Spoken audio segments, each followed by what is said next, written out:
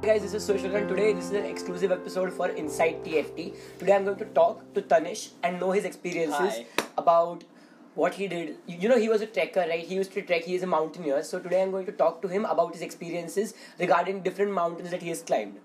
Yes. So, hi guys. I'm really grateful for this opportunity that I'm getting this platform to share what I have done. It is actually a really great story, I'd say. But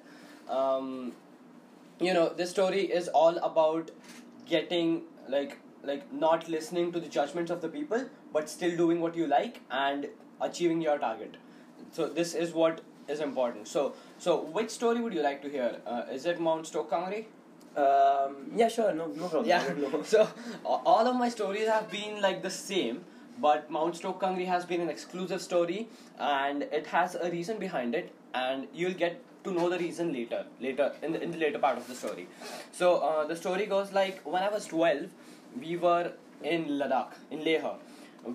We aimed to climb the highest peak of Leh, which is Mount Stoke Kangri, 20,153 feet high. And it was quite a weird, but I mean, I was not supposed to be climbing at that age because I was Like 12. I was 12, and a lot of people were judging because I was 12, but they were also afraid that if I do it and they don't, their status will be lowered, because They'll like be discouraged. yeah, they'll be discouraged, and maybe that insecurity was what was making them like judge me and stop me from climbing the peak. So it went like in Leh in 2015. We reached in 2015 August 28th. We left Pune. We had a flight to Leh. The journey was amazing.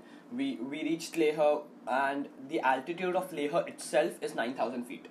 So the peak was 20,000 feet. So like we had a climb of 11,000 feet in 11 days. So the first 5 days were quite hectic because we were not acclimatized. We were not we were not accustomed to the climate. accustomed to the change in level of oxygen, because the change like dropped from 95% to around 60%. Okay. So which was weird, because at that altitude one can do no harsh physical activities. So like if they do, they are like directly what I would say, it makes them sick because the lack of the oxygen. And so when we started climbing, we started from Stoke village. So Stoke Kangri has a village at its base camp, at its base, which is called the Stoke village. So we started and we reached the first camp on the first day of the climb, which is called Chiang Ma. At Chiang Ma, while climbing, it was around a journey of 5 to 6 hours from Stoke village to Chiang Ma, and in those 5 to 6 hours, I met a lot of Europeans. I'm not judging any kind of Europeans, but I met a hell of a lot of Europeans, and everyone was trying to push me down. So like when pull you down. Yeah, like not pull me down, but they were trying to mentally discourage you. Mentally discourage me. Like, you know what? It is a big game of what you think in the mountain, because if you think, it is what happens in the mountains. And like if you are climbing and one thought of giving up can make you give up the whole expedition, just because you have got low oxygen there, and like one thought of giving up keeps repeating itself in your mind, and you've got no chances, but you just give up. And I've seen a lot of people doing that. So on this day one, it was a 5-hour climb, and a 5-hour climb I met around 5 to 6 Europeans, and when I asked them how far is the camp, almost all of them said it was around 10 to 12 hours for me, but 7 to 8 hours for them. Okay. The actual thing of comparison, the human behavior of comparison started from that very moment. It was weird. But I somehow made it to the top, And then when we reached the camp, there was this lady in our group. She was quite sick, but and she did not communicate it with the leader because maybe this was because she was the only lady in the group.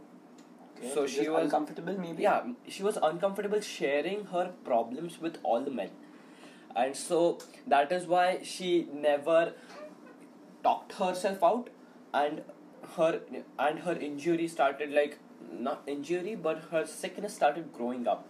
So basically she is a victim of the German bakery terrorist attack that happened in I don't know, it happened in Pune, I guess. Yeah, right? Koregaon Park. Yeah, in Koregaon Park. She was a victim of that, and she saved a hell of a lot of people there, and she had her knee injured with a rod in it.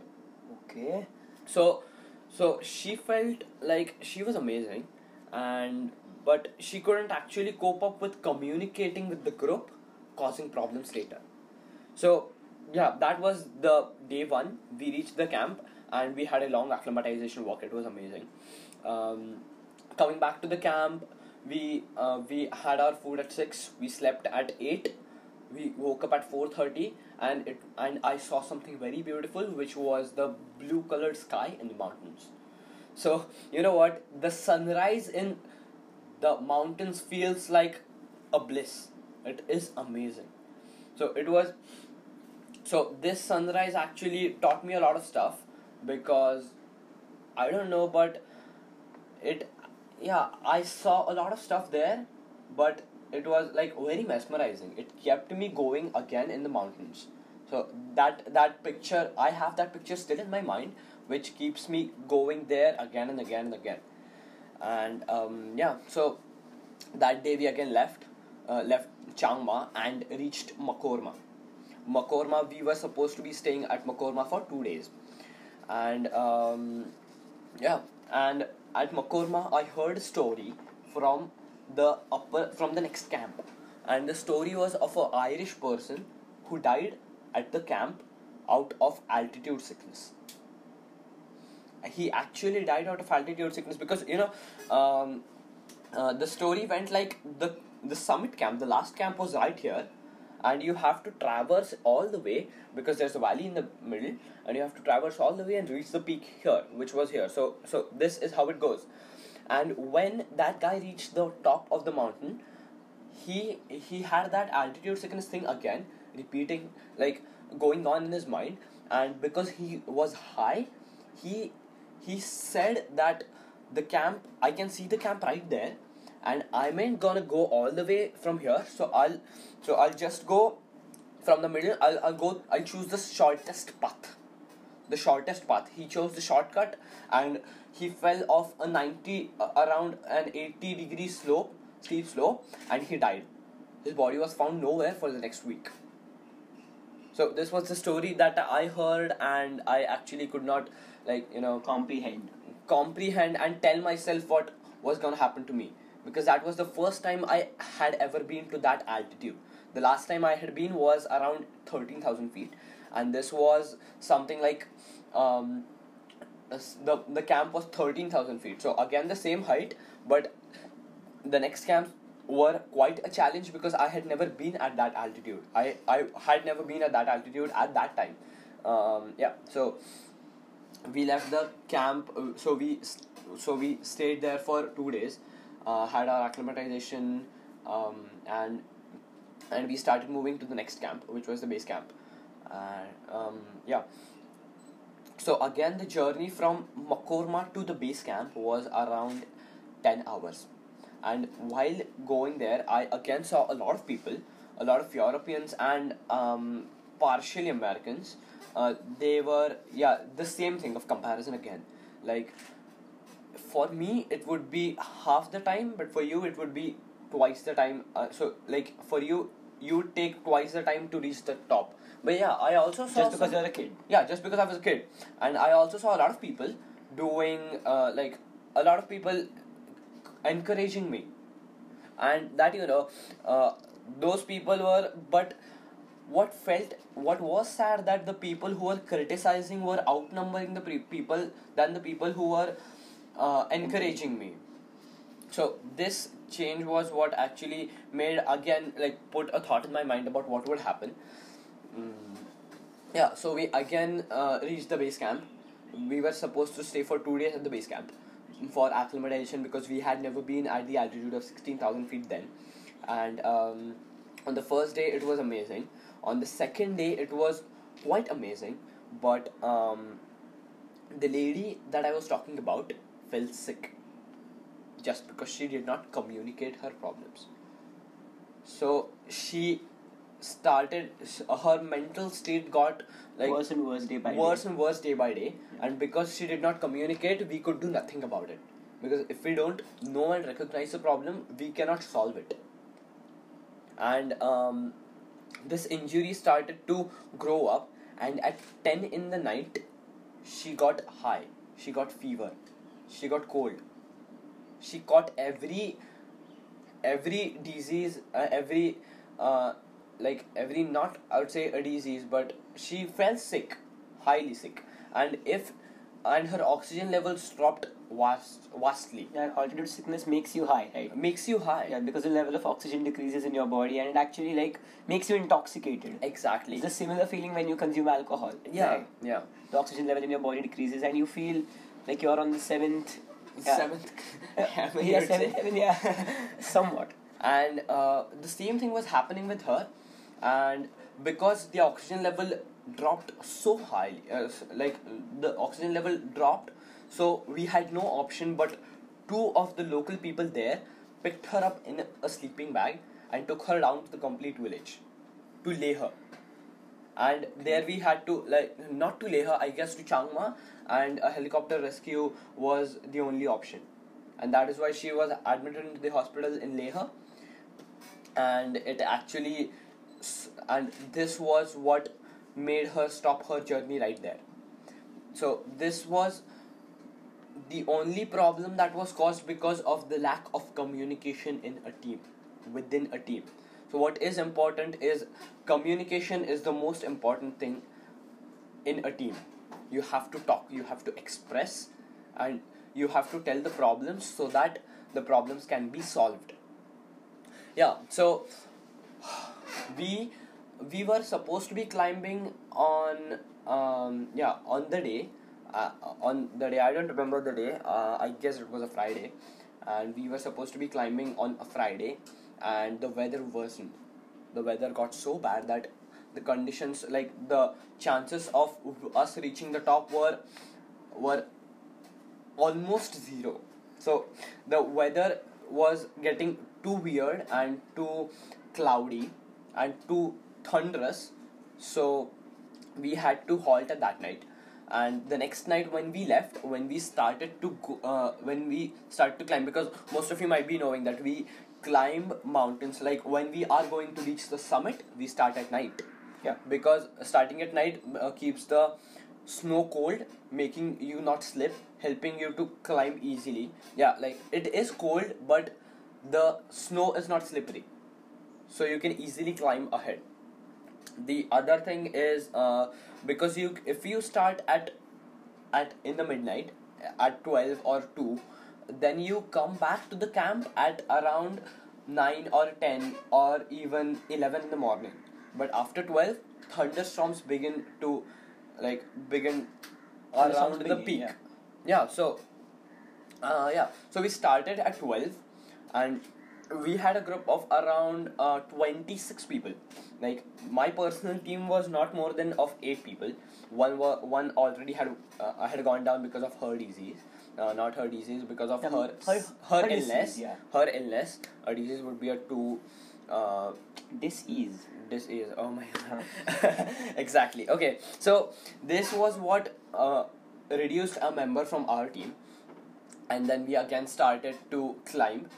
So there's this glacier when you reach after walking for 4 to 5 hours, and you reach there from the camp to the glacier, and once you reach there, you see a lot of people, like because people have to halt there to hydrate themselves and put up their crampons so that they don't slip over the glacier, because if you slip over the glacier, the glacier goes directly to the city of Leha.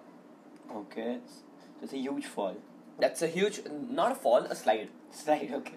A huge slide. So we started again to climb, and at one point just before the glacier, yeah, and the glacier, after the glacier there was a huge steep climb of around 70 degrees steep. So when we reached the glacier, a lot of people saw that climb and they gave up at that very moment, Okay. because that was the halfway. Yeah, for of that, of the climb that was supposed to be done on that day, it was yeah, it was 50% of the climb till the glacier. And when people saw that when people saw that slope, everyone got mentally so sick that everyone like most of them gave up. I could, like, after, in a moment, like when I was walking, I saw one person doing push-ups because his body was getting cold. I saw a lady vomiting in the corner of the way. I saw a lot of people doing some weird stuff. I saw a person drinking caffeine, energy drinks at that altitude. I don't know why they were doing what they were doing, but maybe this was because they were catching altitude sickness because of their mental state. Only because when they saw that steep slope, and that slope, like, was not even, yeah, that slope was looking not not so steep, but actually it was too steep, like around 70 degrees, and the climb was of around 2 to 3 kilometers. So, like, at that altitude, climbing that took around 4 to 5 hours, walking around for 2 to 3 kilometers. And yeah, so I saw a lot of people, and when our team, the team of the 7 people of us, reached the face of the slope, 2 people gave up. 2 people gave up just because they saw how huge it was. The the what this the mental state, the one thought of I cannot do this, actually changed everything. They had already made 70% of their journey, and they gave up just because they thought they had less energy. But what I say is, if you have 70%, like, if you have reached 70%, Why not complete it, right? why not go to the 30% rather than going the same moment 70% back ahead? Yeah, like, a lot of people go behind 70% but not complete the last 30%, and a lot of people give up at that very moment. So yeah, starting to climb, 2 of them gave up. So there were just around 5 of us, and a lot of other people. I don't know the count, because count is a surprise. Was a surprise. So we started to climb, and after the 5-hour steep climb, we reached a point where I saw prayer flags, Ladakhian prayer flags, and most of the times that denoted the summit of the mountain. So when I saw the prayer flags, I thought this is the goal. And the very moment I thought I had reached the goal, I stopped. You know what? When you think you have achieved the goal, you stop working towards it again and again and again and again. So, if you always keep reminding yourself that the goal is incomplete, you keep working towards it. But in this case, I thought I have reached the right moment. I have reached the correct place, so I should give up, and I gave up at that very moment. But after 5 minutes, my dad came up. My dad reached the same point, and he pushed me somehow, so that I could make it to the top. Okay, so And that was not the summit. that was not the summit. Yeah. And most people think that was the summit, so they give up at that point. They fucking give up at that point. And when I reached that point, I was surprised. I started to congratulate myself. And the summit was around 300 meters from there, but it was a ridge around this wide. You had a 5,000 feet fall here and 4,000 feet fall here. You have to walk only through this patch. So what the team did was, we like anchored ourselves with one rope, and we started climbing slowly, and I was actually crawling in the way because I thought I had achieved my goal, so I won't have to work again. So I was crawling on the way, and I somehow made it to the top. And actually, that was a very great moment because I could not think of myself, but I could not actually like figure out if it was a dream or if it was reality. Because you know what, that high is what makes you, like, you cannot distinguish what happens now. You cannot distinguish what between the reality and between what's going on in your mind because of the high. And I saw a board right there which said no one can stay here for more than 20 minutes, because more than 20 minutes was quite harmful. It actually made your body weak because of the oxygen, and if you get weak, walking down that ridge was too risky because the wind could make you fall off the ridge. So yeah, we started to climb down. We collect photos, and the funny part in this story is that when I reached the top, because of the altitude sickness, I don't know what I was going through, but I said that this is the highest peak of India. I don't know why. I was high. I was truly high at that moment, and in a video, I have that video in wherein I said that thank you so much. I'm very grateful for being here. We have reached the highest point of India. We have reached the highest point of India. I don't know why I said that, but it was the highest point of India. No, it was not the highest point of India, but I told myself that it was the highest point of India, and we started to climb down.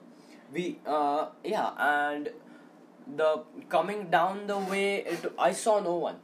I saw literally no one on the way back, and